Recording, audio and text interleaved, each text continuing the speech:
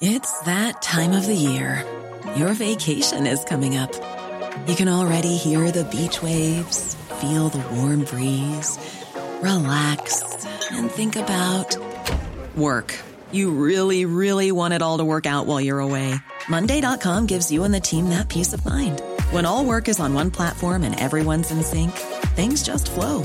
Wherever you are, tap the banner to go to Monday.com. Many of us have those stubborn pounds that seem impossible to lose, no matter how good we eat or how hard we work out. My solution is PlushCare. PlushCare is a leading telehealth provider with doctors who are there for you day and night to partner with you in your weight loss journey. They can prescribe FDA-approved weight loss medications like Wegovy and Zepbound for those who qualify. Plus, they accept most insurance plans. To get started, visit plushcare.com/weightloss. That's plushcare.com/weightloss. The Michael Reid Show podcast. Tune in weekdays from 9 on LMFM. To contact us, email now, michael@lmfm.ie. Friday morning, the 8th of July. Good morning, with much debate and discussion from now till 11 a.m. This is Michael Reid on LMFM. Now, if you're going on the protest tomorrow, probably no harm to remember to bring the sun cream, because it looks like the weather is going to be very good, and that's what the organisers of any rally or protest will be hoping for, so that the numbers will attend. It looks like there could be a lot of people in Navan tomorrow. Let's speak to Peadar Tóibín, who's the Aontú leader, a TD for Meath West, and the chair of the Save Navan Hospital campaign, as well as Minister of State Damien English, a Fine Gael TD for Meath West. And good morning to both of you, and thank you indeed for joining us on the programme this morning. Let's talk about what's planned tomorrow. First of all, Peadar Tóibín, give us an overview. You're asking people to meet at 1 o'clock in the town. Yeah, so far we've collected 15,000 petitions. Hundreds of posters have been erected across the county. Tens of thousands of leaflets have been delivered. Community groups, organisations will be there in their colours, and sporting groups will be there in their jerseys. Navan Silver Band will be playing. There'll be a festive feeling at the march tomorrow, and we're just asking people that this is D-Day for Navan A&E, and we're asking people to come out in large numbers to support the most important, the most critical health service that we have in this county. 25,000 people use the ED, the A&E every single year in Meath, and thousands of people are alive in our county as a result of that service. So it's really critical that people come out in numbers and enjoy the good weather, enjoy the music, but send a really strong message to the government that we will not tolerate the deletion of this critical service tomorrow. So we're asking people to gather at 1 p.m. on the Trim Road at the Enterprise Centre, and shortly after 1 p.m. we will then march through the town right up to the Park Talton, and outside Park Talton we'll then have a number of speakers in relation to the critical services that are there. And this is a battle of our lifetime in many ways in Meath. I've never seen a battle so difficult and so much pressure put on the county as in recent times. But I honestly believe that if we send a message to the Minister, to the HSE, that we are just not going to tolerate this in County Meath, that we will have a chance to save this critical service, and people's lives will be saved into the future. How many people are you expecting, or what would you consider to be a good turnout? Well, it's very hard to say, but there's no doubt that there will be thousands of people there tomorrow. Absolutely, there's no doubt about it. And typically, we have been able to bring 10,000 people onto the streets in different marches in the past. So I'll be delighted if we get 10,000 people onto the streets tomorrow. I'll be absolutely delighted, because for ministers, we have Minister English, we have Minister Byrne, we have Minister McEntee in this county. For those types of numbers to walk the streets tomorrow to show their demand, their need for this service, that can't be ignored by the political class, by the political establishment. It has to be listened to.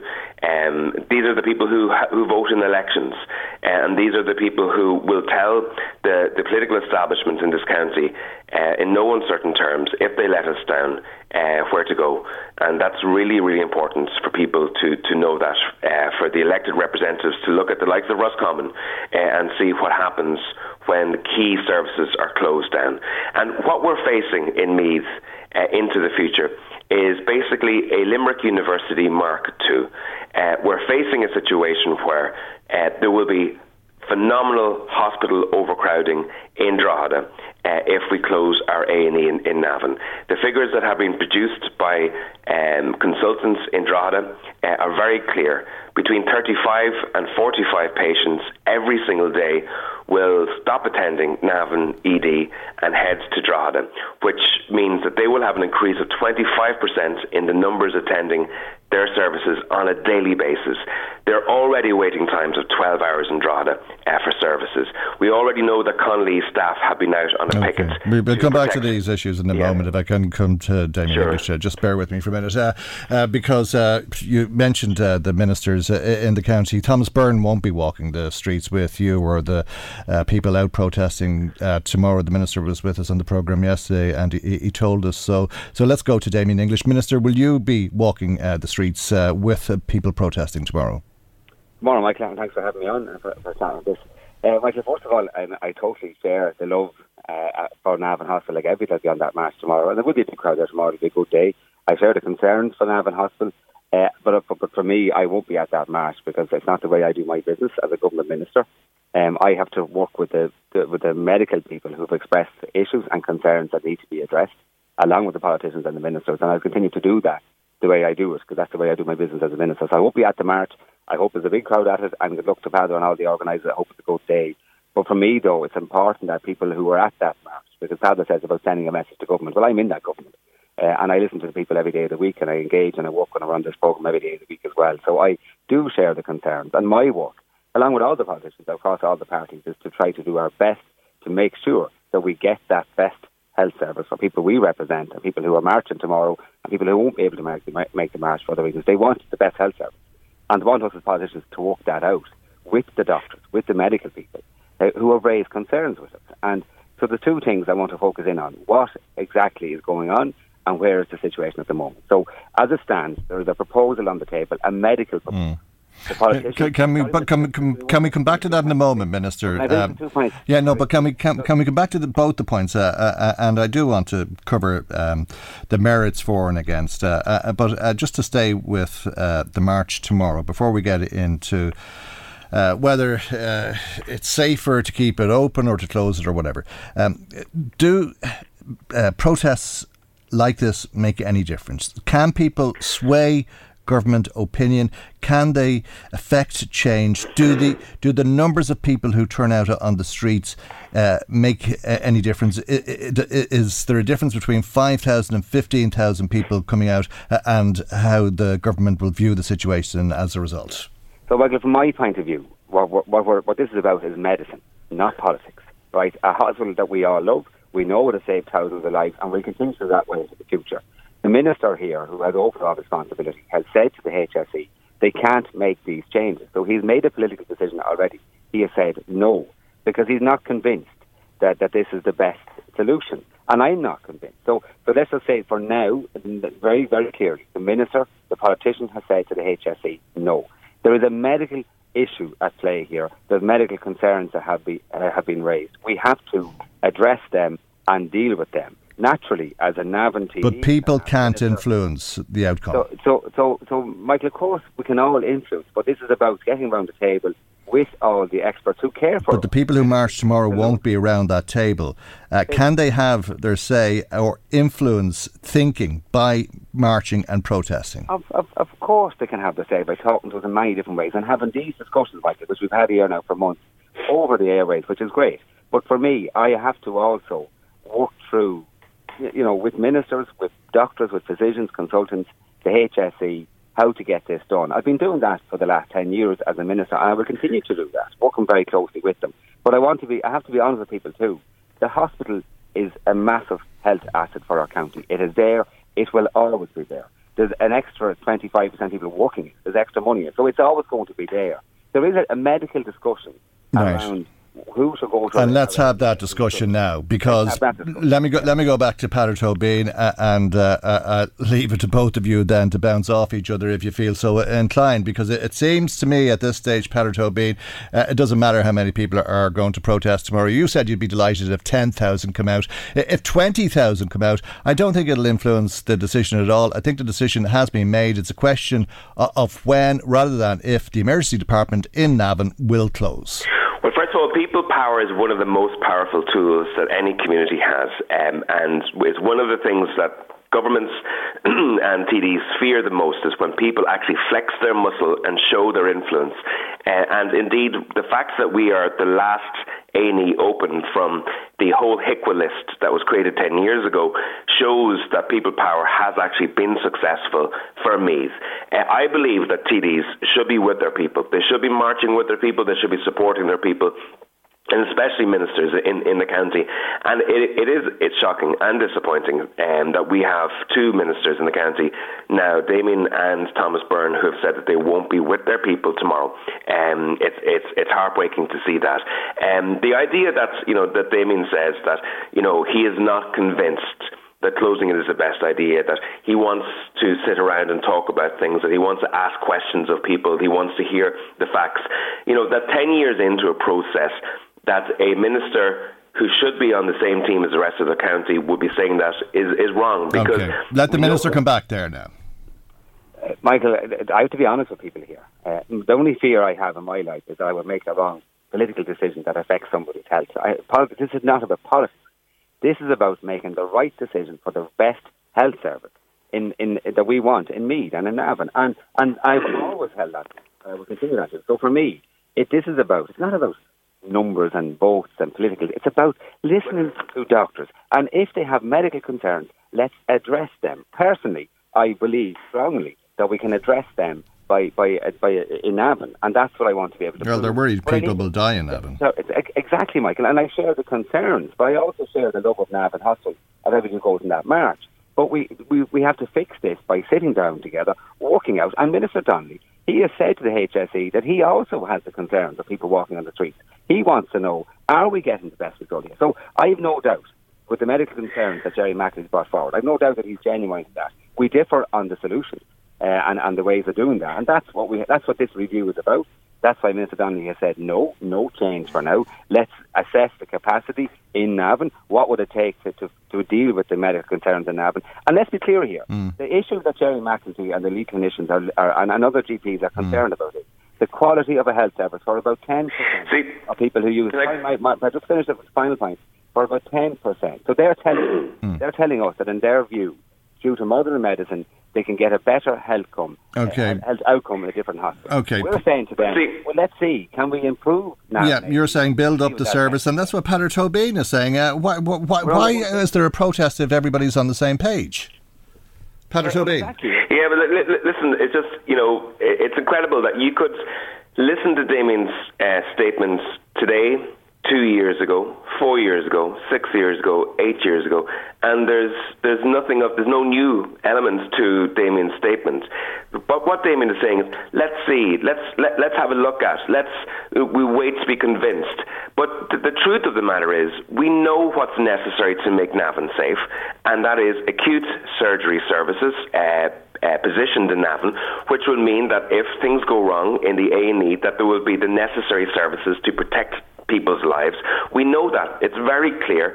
The ED consultants in Drogheda are saying this, but it's our job not to stand and watch and observe. It's our job as the elected representatives to achieve that goal of the acute surgery service. English, yes. Let the minister come back. So Michael, there's 2 points of note here. Not that I've been making statements, but as a minister for 10 years, I've worked hard to make sure that Navan Hospital services were kept there. So that's happened for the last 10 years. Nothing has changed. Exactly, nothing has changed. Like, people want to see the change. People want to see that acute surgery services. Because, Damien, if nothing has changed, that means we keep coming back to this situation where it threatens to be closed every 2 or 3 years. The change of surgery services is necessary to make sure that we don't find ourselves. And I did put that point to you last week, I think, Minister. Damned if you do, damned if you don't. You don't want to go to Navan, and you don't want to go to Drogheda. That's the solution. But are you in agreement with Peadar Tóibín as to what the solution is? Is there any ground between you? So, Michael, to be clear here, neither me nor Peadar are doctors, right? But we have both sat with the same GPs for a long number of years, working for the best health service for Navan. Some of those GPs are now telling us that we actually really have to look at what's been proposed and tease this out. Their advice to us as local GPs who are doctors has changed. Now, I have to be responsible and listen to that and tease it through. When I say nothing has changed, what I'm saying is, under my watch as a minister, I worked hard to keep all these services at Navan Hospital. Peadar has been saying 10 years ago that Navan was closing and they were going. That hasn't happened under my watch, and I will continue to do my job to deliver on that. Yeah, but you're a very clever person, Minister, and I'm sure you remember the Lennis report from 2008, which selected Navan as the location for the regional hospital, and the reason for that was population. The population of Navan, obviously, but not just that, the catchment population, the amount of people that a hospital in that town would be able to serve. And if there isn't a hospital or an emergency department in that town, surely that's a dangerous situation. Without being a doctor, without being a medic, it's a logistical question, is it not? Yeah, and of course, Michael, but the doctors are telling us that there's concerns, and I want to work with them to fix those concerns. I believe strongly, same as Peadar, invest in Navan to achieve that. You mentioned the report for the regional hospital. Absolutely, I fully support that, and I've campaigned for it, and someday we will see that regional hospital. The issue at play here is, as Dr. Maguire has said to you and many others that we must listen to, in the intervening years, because it could take a number of years to have a brand new hospital, what's the best way to guarantee top-class health outcomes for our patients in Navan and Meath? And some say that you have to remove 10% of Drogheda. I would say the same as Peadar. No, can we not invest in Navan Hospital? But I will do that around the table, working with those doctors. Is it that easy to invest in Navan Hospital, Peadar Tóibín? I mean, it's one thing saying you'd recruit however many consultants you're talking about. Actually recruiting them is another thing. Well, first of all, it's important to say that over 10 years ago, Damien promised a brand new regional hospital would be built in Navan. And I have the leaflet that he published to prove that, and I'm happy to stick it up on Facebook if people want to have a look at that. So we have heard a lot from Fine Gael in relation to what we were going to get into the future, but that it hasn't materialised. Now, one thing has changed over that period of time, and that is overcrowding has got worse. Okay, so but let's not lose sight of the question.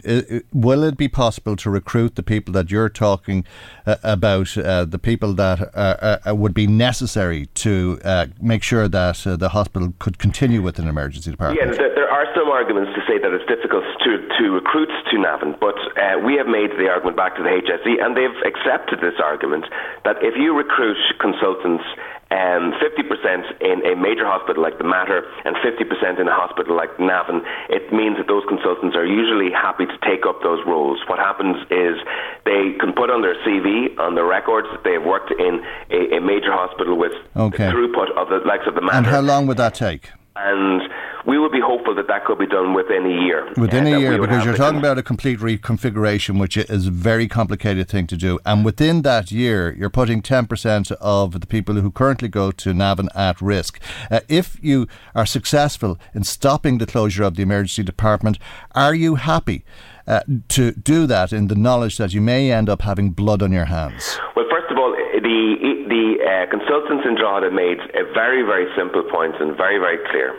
They said that the HSE plan simply seeks to move the risk that exists in Navan to Drogheda. It doesn't seek to fix that risk. That risk will still exist because it'll exist in an overcrowded setting. We know that 350 people die because of overcrowding in the state on an annual basis. That's the figure. Well, they've made their case. Now I'm asking you to. Yeah, now I'm asking you to make your case. Are you happy?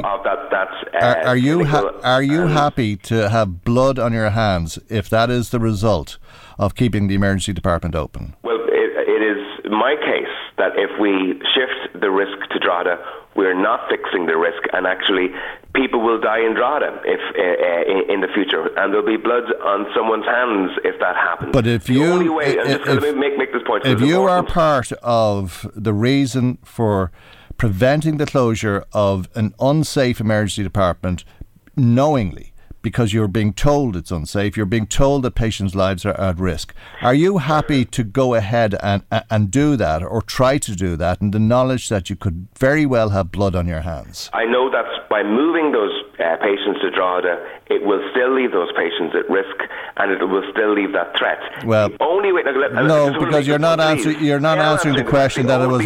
No, it was the question was asked of you 3 times, and you're not answering it. So I'm going to the minister. Minister, it does not fix the risk. Minister, the threats to health exist. Minister, the only solution to Patter, the please point let me. I've been trying to make is invest in the surgery services. But we heard that. We heard that, there is no risk. We heard that, and you don't want to talk about the risk that will result from not closing the emergency department. Is that what people should be weighing up, Minister?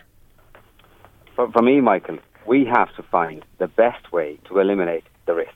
We all, of course, as Meath TVs, we have a love for Navan Hospital, but we have a duty to sit down with GPs, consultants, doctors who have various opinions here to work out how do we eliminate the risk for our patients. But in weighing it up in your mind, are you listening to doctors saying there's a risk to human life here? And are you taking that on board? Absolutely, and that's why, for me, it's not politics, it's medical. I have to make the right political decision with them. So to be clear, Michael, what's at play here? We have doctors who tell us that for about 10%, about 2,000 people, they have a better health outcome with a different service. Now, that's a risk they're saying they don't want to take.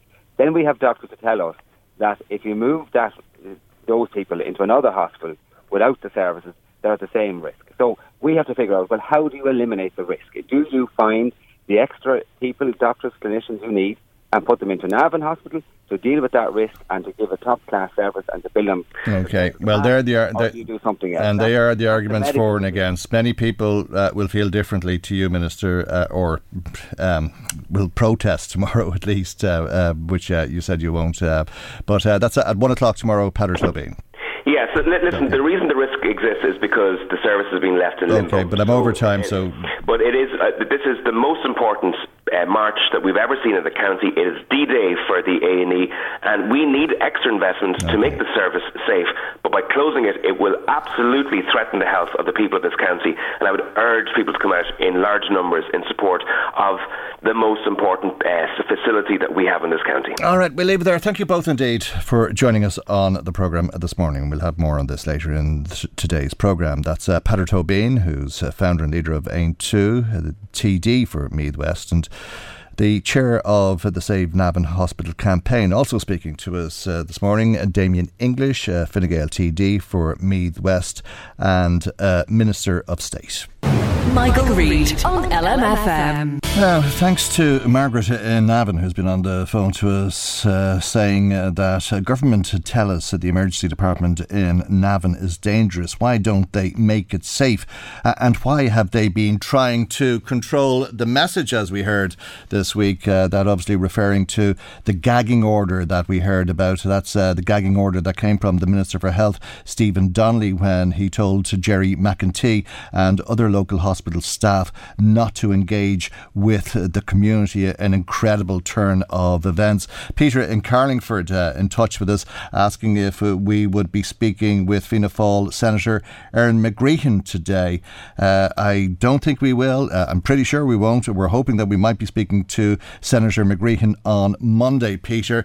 We did contact the Senator after that report in the Irish Examiner, which raised a few eyebrows this morning, but the Senator says she's not available to us. doubt that there's a gagging order in place there, but I'm sure a lot of people could understand why she doesn't want to talk about the lewd language that she is reported to have used at that meeting. Anyway, we're going to talk about housing now with Fianna Fáil Senator Pat Casey, who's a member of Fianna Fáil's policy group on housing and former vice chair of the Oireachtas Committee on Housing, because Fianna Fáil has launched a new initiative called the First Home Scheme. Good morning to you, Senator, and thank you indeed for joining us on the programme this morning. Before we talk about housing, could I talk to you about that meeting which was attended by backbenchers and senators? I'm sure you were at it. Can you confirm to us that Senator McGreehan used that language saying to stop concentrating on Sinn Féin and F Sinn Féin and F Fine Gael and F them all, we are FF? Apologies, Michael, I can't confirm or deny that situation. While I was at the initial stages of the meeting, I had to go to another meeting there, so it wasn't there for Erin's contribution, so I can neither deny or confirm that that's what was said. So it wasn't there for that part, Michael, so okay, do neither for you on that one, so apologies. Alright, okay, I'm sure you're not surprised she's not talking this morning. Would you suspect she's been told not to talk to the media? Well, Erin is a strong woman and she's voiced her opinions on several occasions, but I've never heard her using that language at parliamentary party meetings and at policy meetings. So, listen, I don't know whether she did it or not because I wasn't at that section of the meeting, but Erin is quite passionate about what she represents and how she represents Louth. But I cannot either deny or accept that happened because I wasn't there, Michael. Is it usual for Fianna Fáil to issue gagging orders? No, I don't think it's a work, even if they do issue gagging orders, so I don't think it's a policy they follow, so. Okay. All right. It is a bizarre situation. Perhaps the Senator will talk to us on Monday, but thank you indeed for joining us this morning to talk about this First Home Scheme, which many people believe will enrich developers. What is it with Fianna Fáil and developers? You're always trying to put money in their pockets, aren't you? No, and I think this is a slogan that's been put out there, and we need to look beyond the slogans. What this scheme is doing and who this scheme is for is families out there that you and I have both spoke about over the last years who are caught in a rental trap where their rent on a monthly basis is more than the mortgage they could receive off the bank. But they cannot reach that final piece of the jigsaw to get to home ownership. And this is what this scheme is doing. It's providing that gap. So young families out there who are caught in this rental trap can now aspire once again to own their own home. And it is a very targeted scheme. It has control mechanisms in it, which addresses this concern about there that this is for developers. This is not for developers. This is for families out there who cannot own their own home. A sense of deja vu here. I'm listening closely to you, Senator, and it sounds pretty similar to what I heard about the Help to Buy scheme back in 2016. That turned out to be a harebrained scheme in terms of first-time buyers and a very good one for developers. Well, I think the evidence isn't quite there for that, Michael. If you look at it, the first-time buyers grant is still there today and it's still serving a purpose. And when you combine both the first-time buyers scheme and the shared equity scheme, it gives you a combined total of up to 30% of direct state involvement in allowing families to own their own home. And this is not a second mortgage as people have put out this. This is a shared equity scheme. Okay, but you look at that Help to Buy scheme, and we were told this would really just help first-time buyers. A third of them didn't need the deposits that the government were helping them with, according to the Parliamentary Budget Office. Yeah, but we have to look at that, and we have to look at this scheme and what this scheme is doing. And this scheme is providing the gap for and there's caps on this. So if you take Louth, at the moment this scheme is clearly identified. The maximum price for the shared equity scheme in Louth is 300,000. Why does it need to be so high? Well, that would be the average price of an average family home. Not at all. Sure, the average price of an average family home across the country is 290,000, and that includes Dublin. You don't have to spend €300,000 in Louth to buy a house. I'm sorry. Across the country, it's 225,000. In Louth, it is different, the same as it is in my constituency. In Wicklow, it's over 450,000. So every county is different, and that's why there is a different cap in each county, Michael. And in Louth, the cap is 300,000.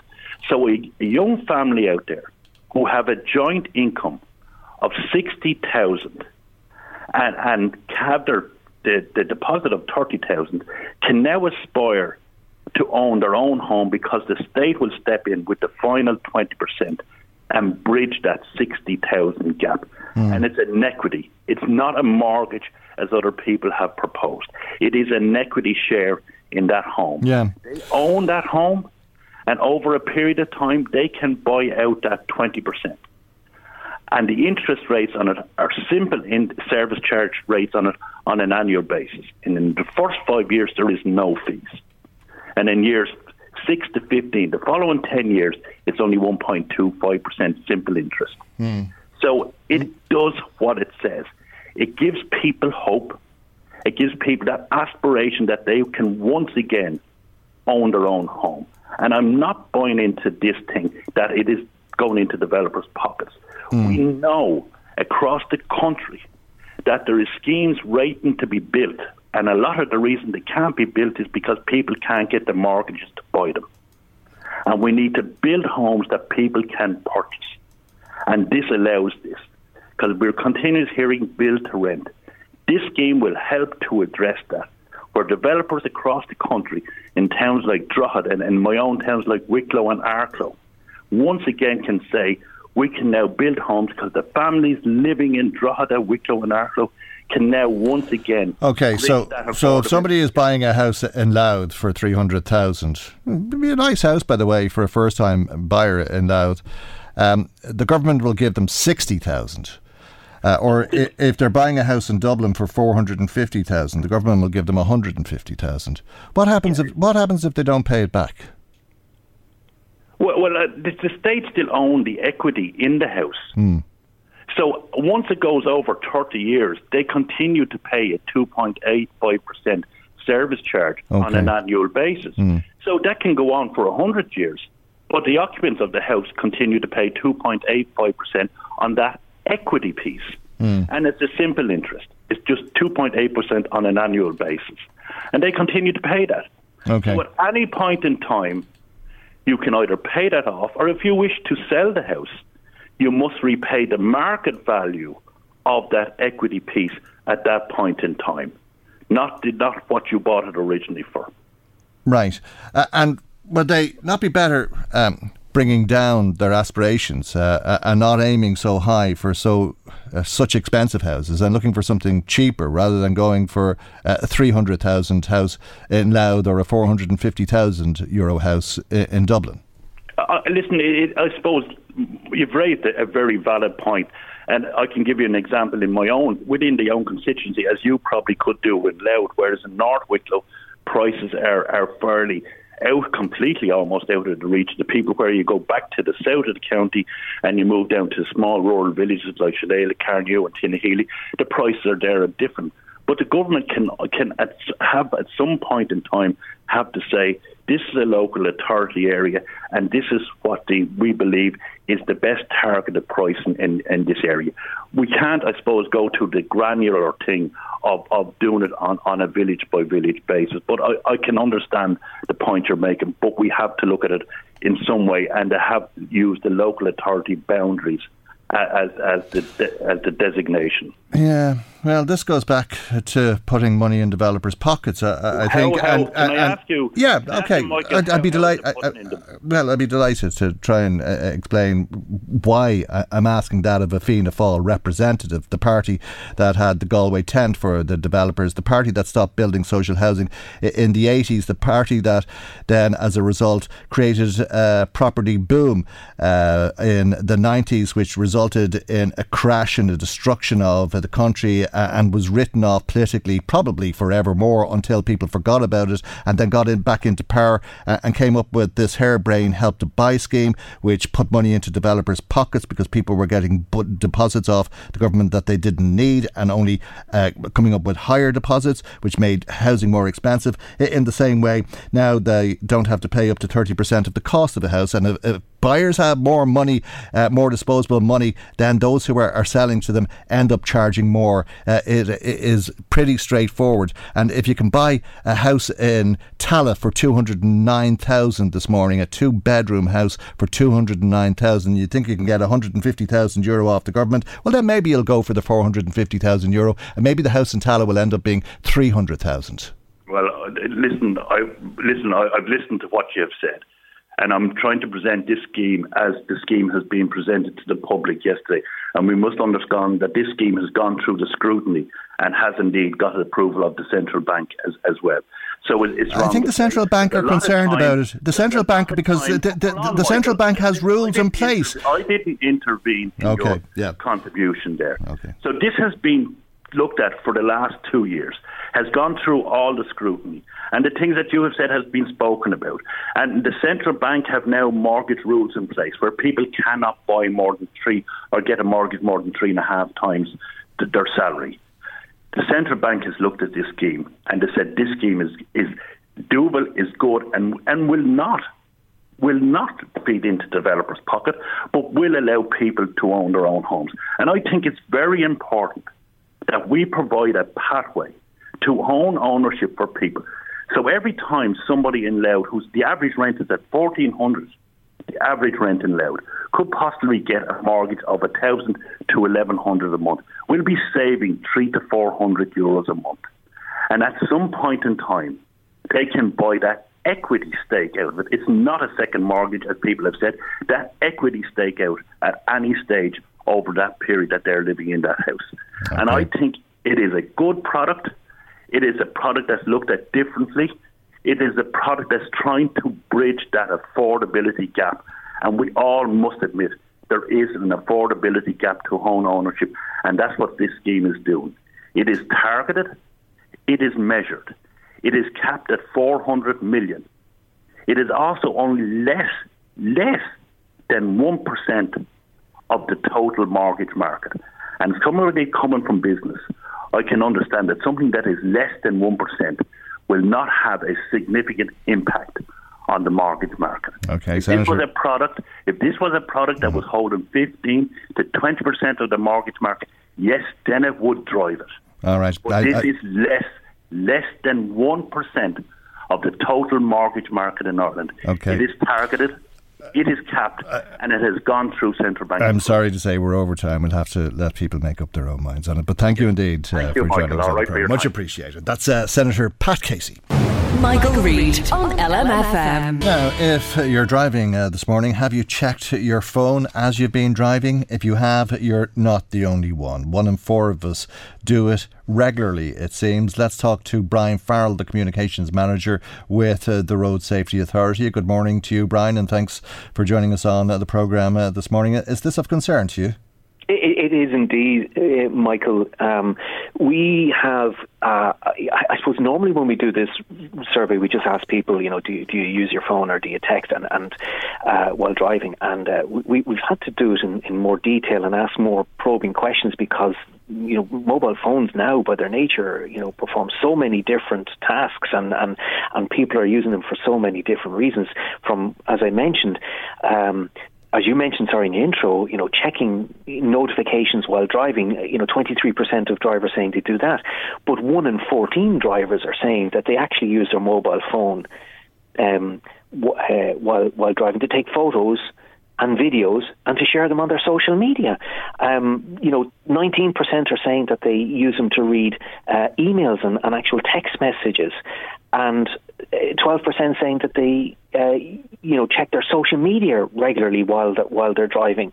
So, it's becoming a really complex problem out there on the roads, and we know that driver distraction is a big factor in death and injuries on our roads. And look, the international research is there. They're saying you're 4 times more likely to be involved in a crash if you're using your mobile phone while driving. So we're trying to highlight the problem, and I think, Michael, people know intuitively that it is dangerous. It is a distraction. And I think and you'll see in our statement that we've put out on this that it may be time for us to have a look at the whole penalties around mobile phones and driving. Well, the legislation before you get to the penalties, because I take it a lot of the time people aren't doing anything wrong, and what you're doing is offering advice to them because they're within the limits of the law. Well, if you're using a handheld mobile phone, so that's even, holding it in your hand or having it in the crook of your neck while driving, if you're even just holding the phone full stop, you're breaking the law. You're breaking the law. Yeah. And at the moment, it's 3 penalty points and a €60 fine. But here's the thing, Michael, the points were, the offence was introduced in 2006. The points were increased from 2 to 3 in 2014. The fine hasn't changed. It's been €60 since 2006. So it hasn't changed in 16 years. If you look at other European countries and you look at the fines that they have in place for mobile phones, they're much, much, much more significant than that. And the new government road safety strategy has identified a need for us to have a look at the penalties for road traffic offences, including mobile phones, to see are they still fit for purpose? Is it a sufficient and enough of a deterrent? Now, interestingly enough, Michael, it would seem that of all the road safety issues out there, the one thing that really just seems to get under everyone's skin is mobile phones. They absolutely, really do not approve of using a mobile phone. Well, you can nearly tell when a car is swaying in front of you that somebody's holding their phone and they're totally distracted, trying to open the phone or whatever it is. But there's no offence for people who have hands-free mobile, who have it up in the cradle or who have a built-in system in the car. Well, here's the thing. If it leads to the kind of driving that you were describing there, because don't forget, it's a distraction. There's no safety benefit from those devices. It's a distraction. So if you're listening to your conversation and you're not listening to what's happening and the sounds of the ambulance or the car, the traffic around you, if you're not focused on your task, because you suffer from a tunnel vision when you're engaged in a conversation on the phone, even on a hands-free, if you're not observing. If it leads to careless driving, you can be prosecuted for careless or inconsiderate driving or driving without due care. It in itself is not an offence, and no different to selecting a CD. Some of our older listeners might remember what they are, or lighting a cigarette, or unwrapping a breakfast roll or whatever.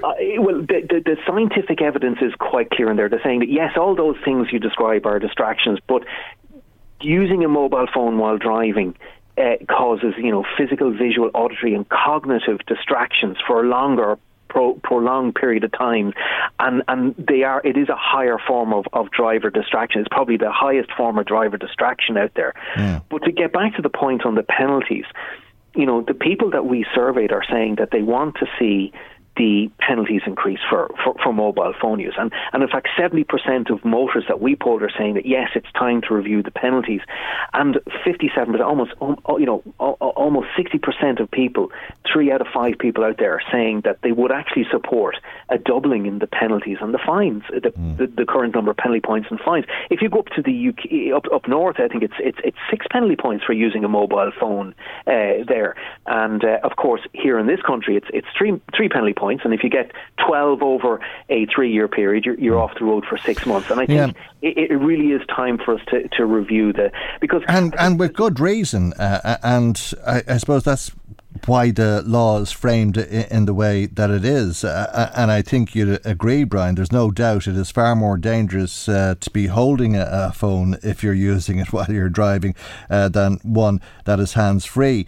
And that's why those penalties are there. But if it's hands-free, you are allowed to, by law, to use your phone. I mean, all you can do now is offer advice to people that it's dangerous, and they can either decide to take that on board or not. I think that probably a lot of people won't take it on board because they're doing it all the time. They feel safe doing it, rightly or wrongly, and they know that they are within the letter of the law.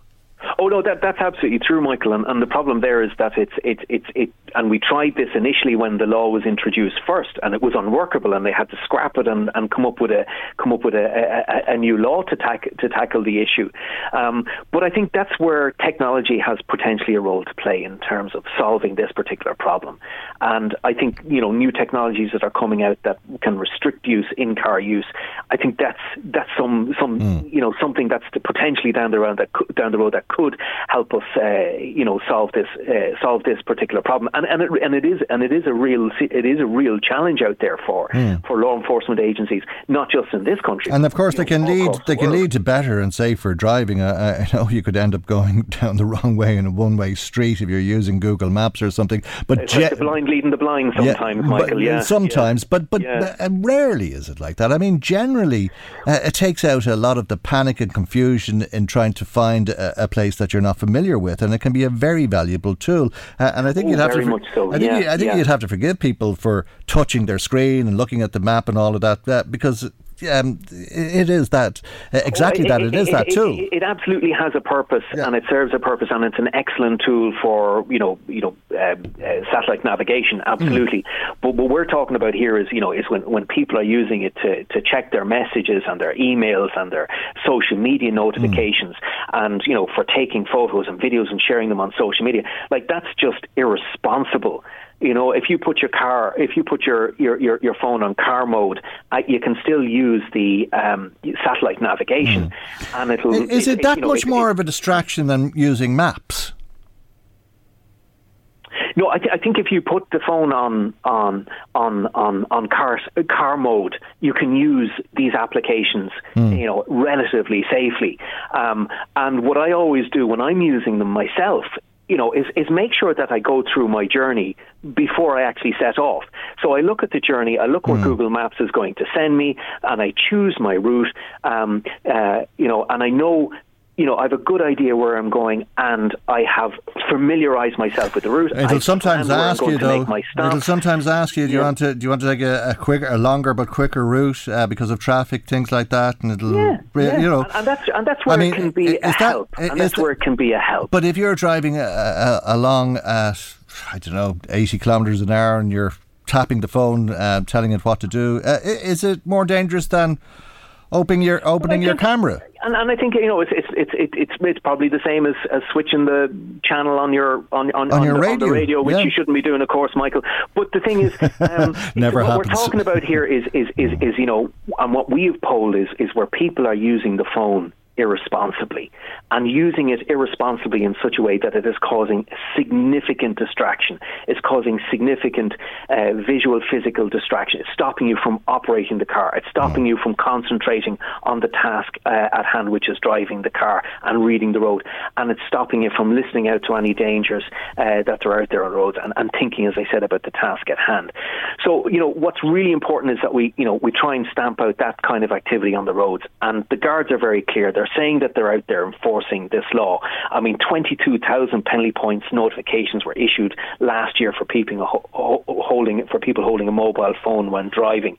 And that's what we want to tell people. And as I said at the outset, I think people instinctively and intuitively know that this is unsafe practice. And what you don't want to do is end up getting 3 points on your licence and being a quarter of the way towards losing your driving licence. Yeah, or to cross the white line and end up being paraplegic, if not dead, because that's really what's at the root of everything that you're concerned about, I think, Brian. We have 86 people killed on our roads to date this year, Michael. That's up 27 on last year. We are very, very concerned about the way the casualty figures are going this year on our roads, and we're just trying to appeal to people. Especially at this time of the year when, if maybe you have a tendency to relax the guard, the weather is better, there's more hours of daylight, but there are more people out there using the roads, holidaying and going to festivals, sport events, whatever. Just, please expect the unexpected on the roads. The farmers are out cutting silage. There's kids on the holidays. So the roads are much busier. Please, take care on the roads. Look out for the road users and as our message with the Gardaí is, put the phone away, put it on car mode or airplane mode, or switch it off. But please don't use your phone while driving. Okay, well, you've given us all lots of food for thought this morning, Brian. Thank you as always for joining us on the programme. Brian Farrell is the Communications Manager with the RSA, the Road Safety Authority. Michael Reid on LMFM. We'd hoped the Minister for Justice might have had the opportunity to talk to us on the programme today, but there's a graduation in Templemore with Gardaí and the Minister is tied up, unfortunately. We asked, this to talk about the hospital obviously, we asked Fianna Fáil Senator Shane Castles if he'd like to talk about it. The Senator hasn't responded to us, which is a pity really. We might have asked him about Senator Erin McGreehan, who is not available to talk to us about all of the F words that she's reported to have said. And maybe the Senator will be available to us on Monday. But we do have Sinn Féin TD for Meath East, Darren O'Rourke, on the line. In fact, we're delighted. That sounded awful as an introduction for you, Darren. I didn't mean it that way. But yeah, you're very welcome to the programme as always, and thank you indeed for joining us. You're going to talk to us about the hospital and indeed the march tomorrow. It looks as though there's going to be a huge turnout. There's a lot of strong feeling. Why is it, do you think, that people feel so strongly about the emergency department when they're being told that it's in their best interest to close it? Yeah, I think, and that is the case, Michael. I've been out with posters and leaflets and collecting petitions, and we've been out in Kells and on recent Saturdays, and I have to say, and I've been out on different campaigns and in different shapes and forms over the years, I have never seen anything like the overwhelming support for Navan Hospital from the people that I'm meeting. We're standing with a petition stall. Literally everybody will sign the petition. They will stand and talk to each other. They will gather in groups and talk about how important the hospital is to the county. They will talk about how far away Drogheda is, how far away Blanchardstown is, how far away Mullingar is. They'll talk about the lack of connectivity. They'll talk about the role the hospital played in their life when they needed the hospital, when it was there. They'll talk about the excellent service. They'll talk about the excellent food in the hospital. Absolutely. People really appreciate and value the hospital. So they're all very well informed, and they're not buying the line that doctor knows best. Well, I think what they see, and there's a couple of things I would say, Michael. First of all, there isn't a lot of trust or faith in senior management within the HSE. They have seen and they can point towards failures, whether it be in Limerick or Roscommon or other emergency departments. So there is a lack of trust with senior management to deliver on the types of reconfigurations that they have talked about for years and years and years, and that they haven't successfully delivered on anywhere. So there is a deep mistrust there. I think they recognise as well that the HSE are presenting a solution that will make matters worse. So they do wonder why, like the HSE initially come out, and in fairness to yourself, Michael, you managed to get to the bottom of it. The HSE come out and said that the A&E wasn't closing, even though that's exactly what was happening. So people can see through that. I think they understand it. They know that that the A&E in Navan can be anything that the HSE wanted to be. It can be a shining example if the HSE wanted to be, if they invest in it, if they support it. Also, it can be run down, and without investment, it can be dangerous, and there can be risks. And I, for one, am not dismissing what the HSE are saying in terms of the risks that are there. But what I'm saying is that we are hearing very clearly that the HSE solution will make matters worse. So we believe that investment in Navan A&E is the way forward to protect and enhance services and to invest to make Navan A&E safe. Okay, and I was asking Peadar Tóibín earlier about that because it is pretty complicated to make that investment work for you, and it may not turn out that way because you'd be talking about recruiting consultants and so on. They may not be available. They may not apply to work in Navan, and even if they did, you'd be talking about a long time. So what about what happens in the interim? Well, I would make the point, Michael, in the first instance that the HSE clinical leadership who are coming now, who are saying that Navan isn't safe, I would ask them how and why they let that situation arise. They're supposed to have clinical responsibility, so it's a bit rich. And I think. Do you think so? I do think it's a bit rich. I'm not sure that's fair, because I think these are concerns that have been raised time and again by the management, have they not? I think that there is a question for successive governments why they've stood back and allowed this situation to continue, because it's been well known since 2013, without a doubt, but long before that, for that matter. That's a fair point. That's a fair point, Michael. But I think when it becomes apparent that we have this type of policy drift, I suppose the difficulty with the HSE, if I want to give my perspective on some of their perspective, is that they have a written black and white policy that the A&E and Navan is to close. It's in the small hospitals framework, but we have political drift that doesn't allow that to happen. And I think, in fairness to the people of Meath, they have stood in support of their hospital, and that has contributed to it. And the Navan Hospital campaign, and the various political groups that have mobilised in relation to it. But at the same time, they have to live with those risks, and if they see those risks arising and a government refusing to close NAV and A&E, well, then they need to put a plan in place to support it and to reduce those risks. And it got to breaking point now, and that's why you're seeing Paul Reid resign. I could be wrong, but there's no doubt in my mind that that's why Paul Reid is resigning. He's saying he can't stand over this, and the minister is embarrassing him. He's undermining him, he's ridiculing him, and he is ridiculing him, talking about the HSE not doing this, that and the other, and making these plans when they haven't made provision for safe alternatives and so on. And he is most certainly usurping his authority. Yeah, and I think that I can speculate. It's certainly a real coincidence, and obviously we're all following the Navan Hospital story very closely. And it seemed a real bolt out of the blue, that notice on the Monday morning following Paul Reid's statements on radio on the Sunday, and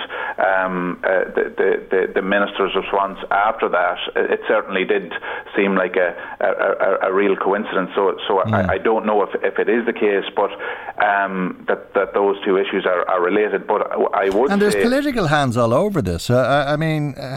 This gagging order on the hospital staff, on Jerry McEntee and the other staff in Navan, is outrageous, is it not? Telling doctors not to speak to the community, which means the local politicians and the media, the Meath Chronicle and LMFM. And undoubtedly it's the case now with the doctors in Drogheda. Yeah, so a couple of things in relation to that. First of all, it is completely outrageous, and the minister has been absolutely all over the place. And the government need to, in my firm opinion, what needs to happen here is the government need to adopt a clear position in relation to the future of Navan Hospital, investment, recruitment into it, and make it safe. Do those things and instruct the HSE and resource the HSE to do that. That's what needs to happen here. And if they did that, we would have success in Navan. The issue in relation to, the management of it, a complete debacle from Stephen Donnelly, unsurprising there given his track record. I would say this, Michael, as well, though. The HSE themselves are well used to gagging people. I know during the pandemic, and nurses were on social media talking about the lack of PPE and this and that. I know specifically from talking to nurses that they were told, you need not to be publicising that. We know that the HSE dragged people through the courts time and time again in a really difficult way. And, Michael, how many of the 23 consultants who wrote a letter to Minister Donnelly have you spoken to? How many of them have spoken publicly in relation to it? But the last time I was on your show, Michael, they hadn't been on record in relation to it. The only reason they went on record, as I understand it, is that the minister specifically requested it. I can say, Michael, that I have been engaging with consultants in the HSE in our region who are expressing deep concerns in relation to the HSE's proposals, and they are afraid for their own careers, for their own jobs, for their own career progression, to speak out against the HSE. I'm going to have to ask you a little bit more about that. Are you saying Stephen Donnelly told the consultants in Drogheda to write to him?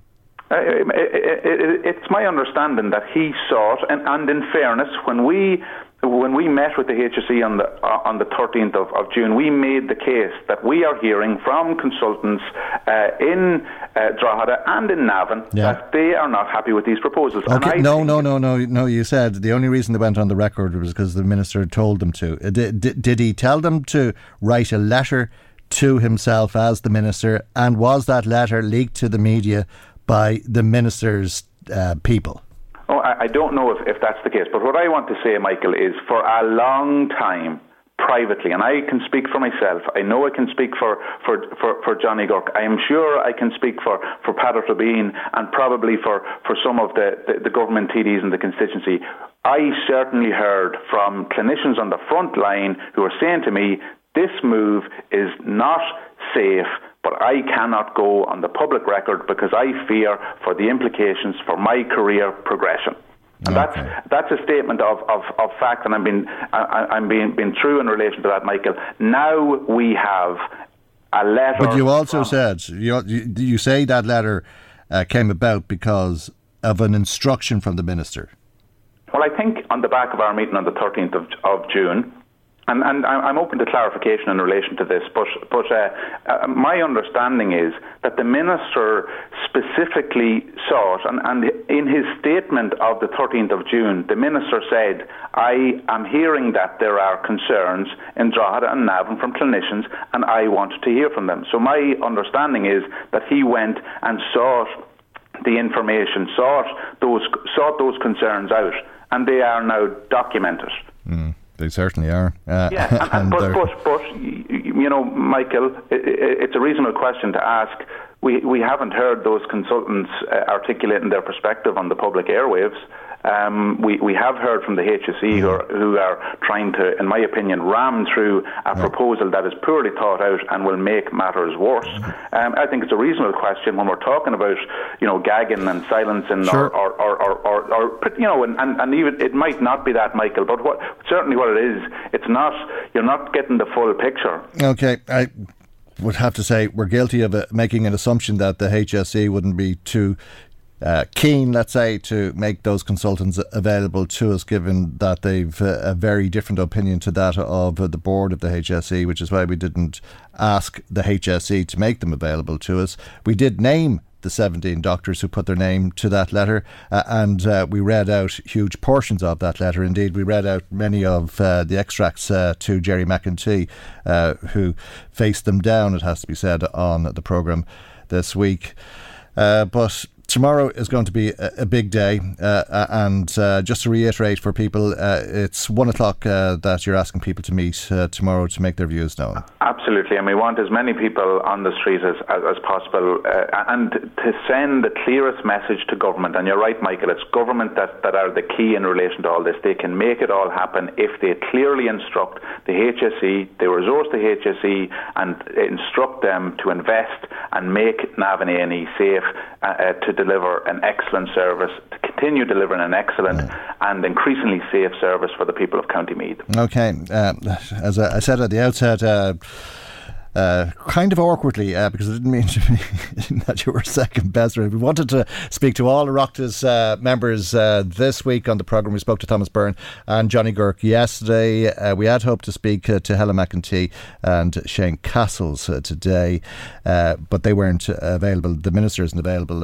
Senator Castles didn't get back to us, and there are 3 other Oireachtas members who wouldn't be speaking on this programme for a variety of reasons that we won't go into right now. But thanks for talking to us about that today. Before you leave us, though, Darren O'Rourke, I want to talk to you about another issue, a very important issue that you raised in the Dáil last night, and homeless Stamullen FC. Tell us more, if you would, please. Yeah, the club, Stamullen Football Club, the soccer club in Stamullen, they have 20 teams, they have 320 players, like many clubs around the county, you know, dedicated volunteers, a real community and sport and outlet in a growing community in Stamullen. But they find themselves homeless because they had a rental agreement with Gormanston Park, who managed the facility there on the former site of Gormanston College. That agreement, because Gormanston Park are a commercial outfit, they made a commercial decision to terminate the contract, and Stamullen FC find themselves homeless. Now, they have been everywhere. They've been to neighbouring clubs, they've been to landowners, they've been to developers, they've been to elected representatives, they've been to the defence forces at Gormanston Camp.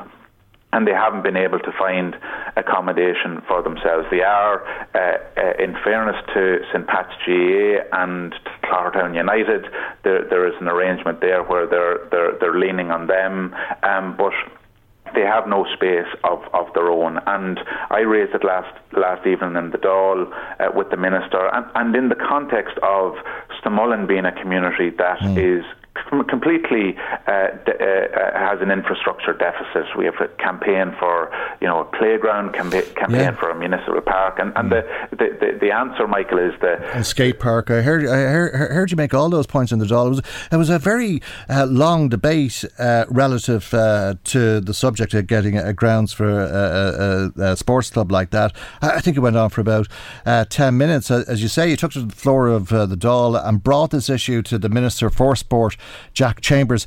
Maybe we can just take a quick listen to what he had to say to you in response. Obviously, we're open to, through the funding structures that we have, and I accept that there's a lacuna and a vacuum in Stamullen, which you've referenced, and it's a very fair point. Participation can't happen without land. What I would say is that there is, I know from recent press releases around the issue and articles in the Meath Chronicle, the issue has been outlined around appealing to the local authority, and obviously Meath, very proud sporting county, does invest in its facilities, and the local authority does, and I think there's an obligation from a local authority at least to work with the club and the local community to identify what land could be available, with the view then to availing of the significant funding opportunities that will be there, as I've referenced in my remarks. So that is the direct means in terms of land acquisition, which obviously we try and fund the capital infrastructure. We haven't. There is no precedent for us purchasing land itself. Darren O'Rourke, correct me if I'm wrong, but it sounds to me like the Minister is putting it up to the council to find a solution to this problem that Stamullen FC have. Well, I think in fairness to the Minister, he engaged, as you said, quite extensively. Yes, he is, because that's the unfortunate lacuna you have, that there isn't a department that you can go to secure lands for playgrounds, or it's up to the local authority. But what the Minister was saying there is that his department has grants, has supports, has funding that could be tapped into. But Meath County Council, the clear thing for me, and I spoke to the Minister after our Dáil debate as well, the clear thing for me, and I think the community understand this as well, whether it's Stamullen FC or the playground group or the Scouts group, Meath County Council are responsible for proper planning and sustainable development. There is a huge community infrastructure deficit in Stamullen, and Meath County Council need to come to the table with their solution hat on. Well, we'll ask them if they have a solution that they'd like to share with us. The Minister has made it clear they should be looking at one. We'll leave it there for the moment. Thank you indeed for joining us on the programme this morning. That's Sinn Féin TD for me, the Darren O'Rourke. Michael Reid on LMFM. I think whenever we talk about housing, it's true to say that there are some of you who are blue in the face making contact with us, talking about all of the empty properties here and there, vacant houses across every town and village, it seems, in the country. But how many of them are habitable? And if they are habitable, are they available for housing, or are they lying idle? It's very hard to say. I'm not sure if anybody can tell us at this stage, but the Minister for Finance, Paschal Donohoe, has said that he is going to introduce a vacant habitable property tax as part of Budget 23, and that will apply to houses that are suitable for housing now but are lying idle from the early part of next year. Let's speak to Peter McVerry, Jesuit priest who works with the homeless. A very good morning to you, Peter, and thanks as always for joining us on the programme. I'm sure that in principle this is something that you would welcome. Yeah, I'd welcome it, but there is a precondition to this, and that is that we have a database of empty properties and why they're empty. There is no database, and the local authorities don't have the resources or the manpower to go around and collect a database, generally speaking. So I think we need a national database of empty properties with the owners' names. I think that should be available. And the reasons why they're empty. Some of those properties are empty for very valid reasons. People could be in a fair home, it could be part of the Fair Deal scheme. They're in a nursing home, though the government is attempting to remedy that as well. But it could be that a person has died and the property is going to be sold, but it takes time. Could be legal problems with some properties as to who exactly is the ownership or the land boundaries, perhaps, with the properties. So it's quite complicated. Or the property could be derelict. Without that database, we can't do anything. The government did have a couple of schemes whereby they would give a grant to the owners of empty properties to bring them back into use. That was very poorly taken up by the owner. So I think we need, yes, this is part of the stick. We need the carrot and stick approach. Yeah, well, the properties could be derelict and not suitable for housing. There's 166,000 vacant properties in the country, apparently. 52,206 of them are habitable. And the Minister was asked, does that mean 110,000 of them are derelict? He said, well, the figure could actually be higher than that. But of the 52,206 that are habitable, it's impossible to know how many of them are available for all of the reasons that you've just gone through. Yeah, no, those figures are very dubious, actually. They come from the census. But the census takes a snapshot on one particular night, and if the house is empty on that particular night, then it goes down as an empty house. But it could be that the people are away on holidays, or it could be for other reasons that the house is empty.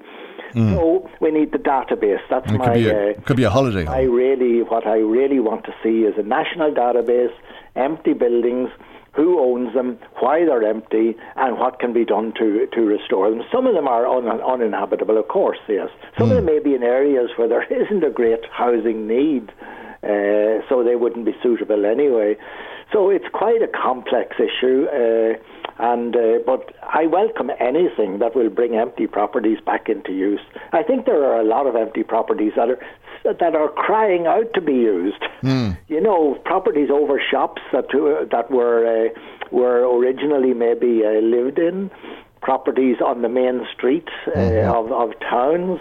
There's no question about them. They should be brought back into use, and should be brought back into use as quickly as possible. Okay. And if the owners won't agree to bring them back into use with the government subsidy, then the stick should be brought out. Okay, as I understand it, and I'll stand corrected, I think the government probably has got a little bit closer to that database that you're looking for, that you've been talking about, that instead of going off the census figures, they're looking at figures from revenue, which were measured over a 12-month period. And I think that's where that figure of over 57,000 vacant habitable properties comes from.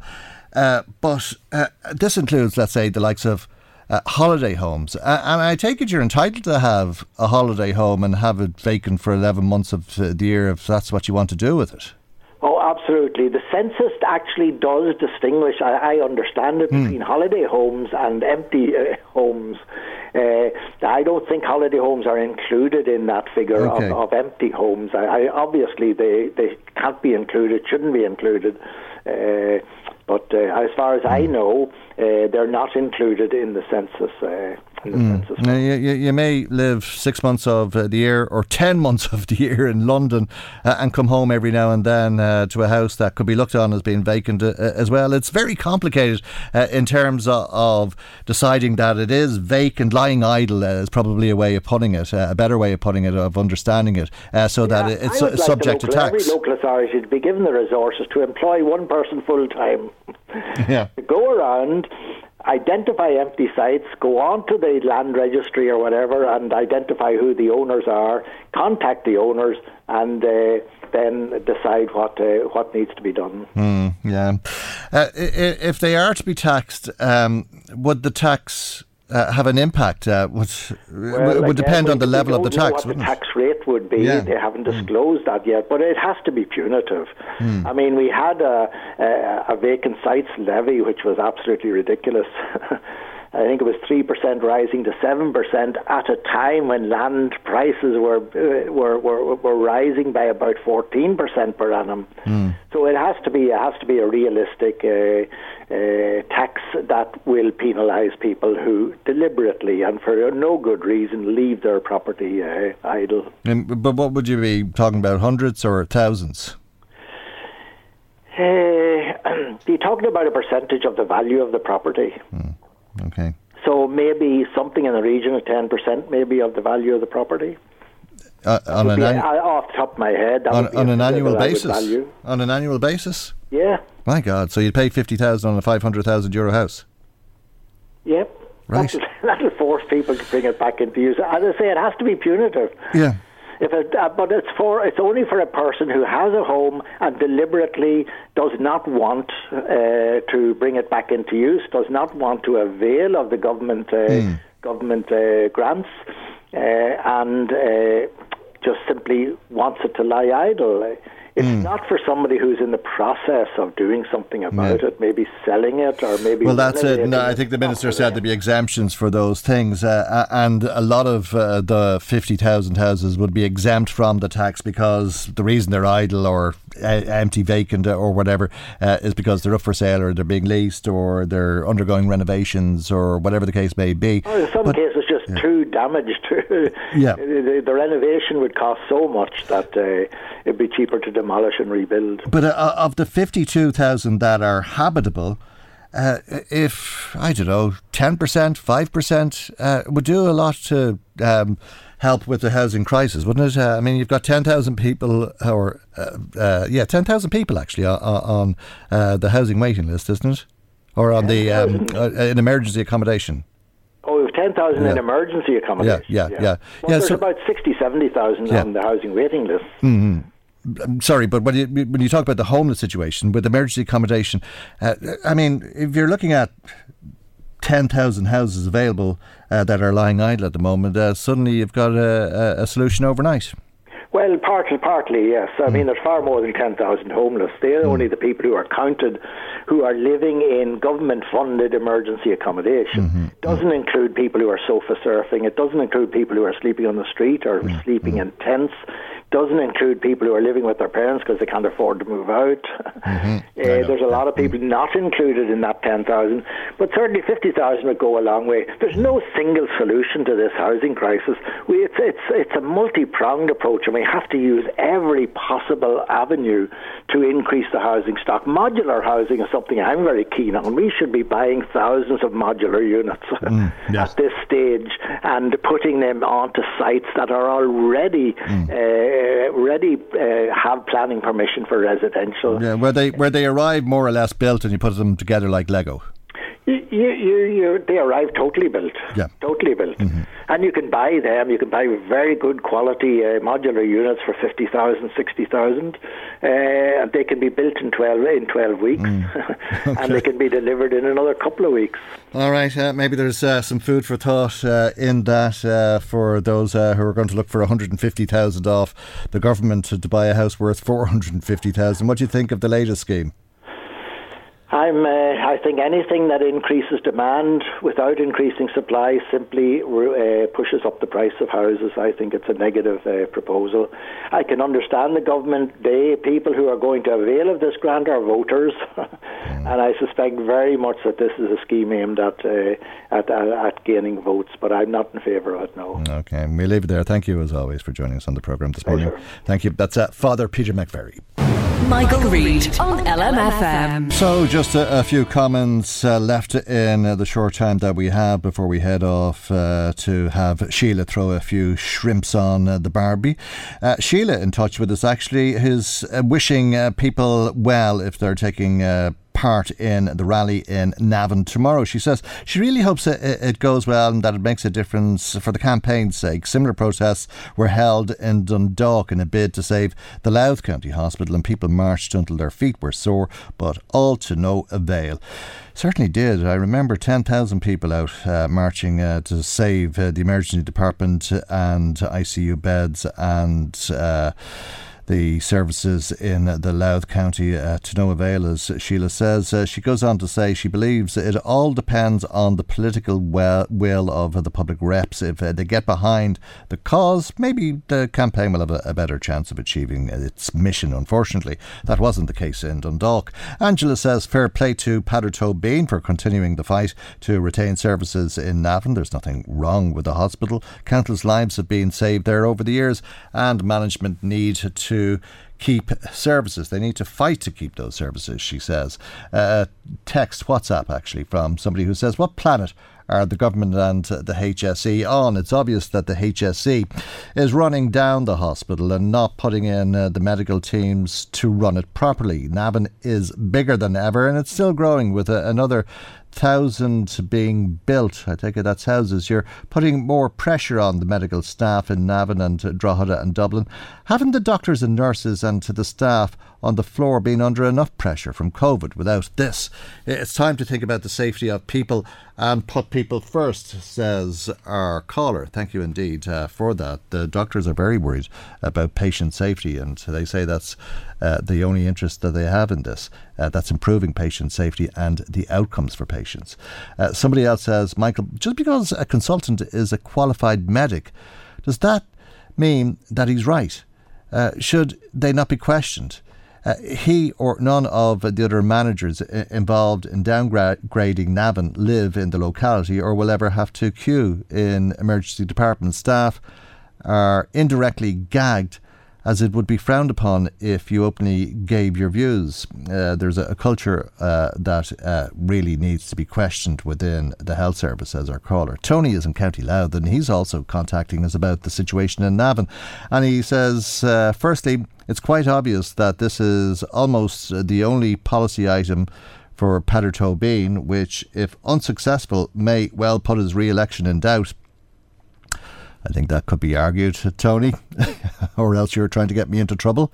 He says, regard to the other TDs, they've successfully turned this into a disagreement with the HSE and Jerry McEntee and not the government that they're part of, which would be embarrassing. And the Minister for Health is helping them out by claiming that the other hospitals are not ready to pick up the extra patients.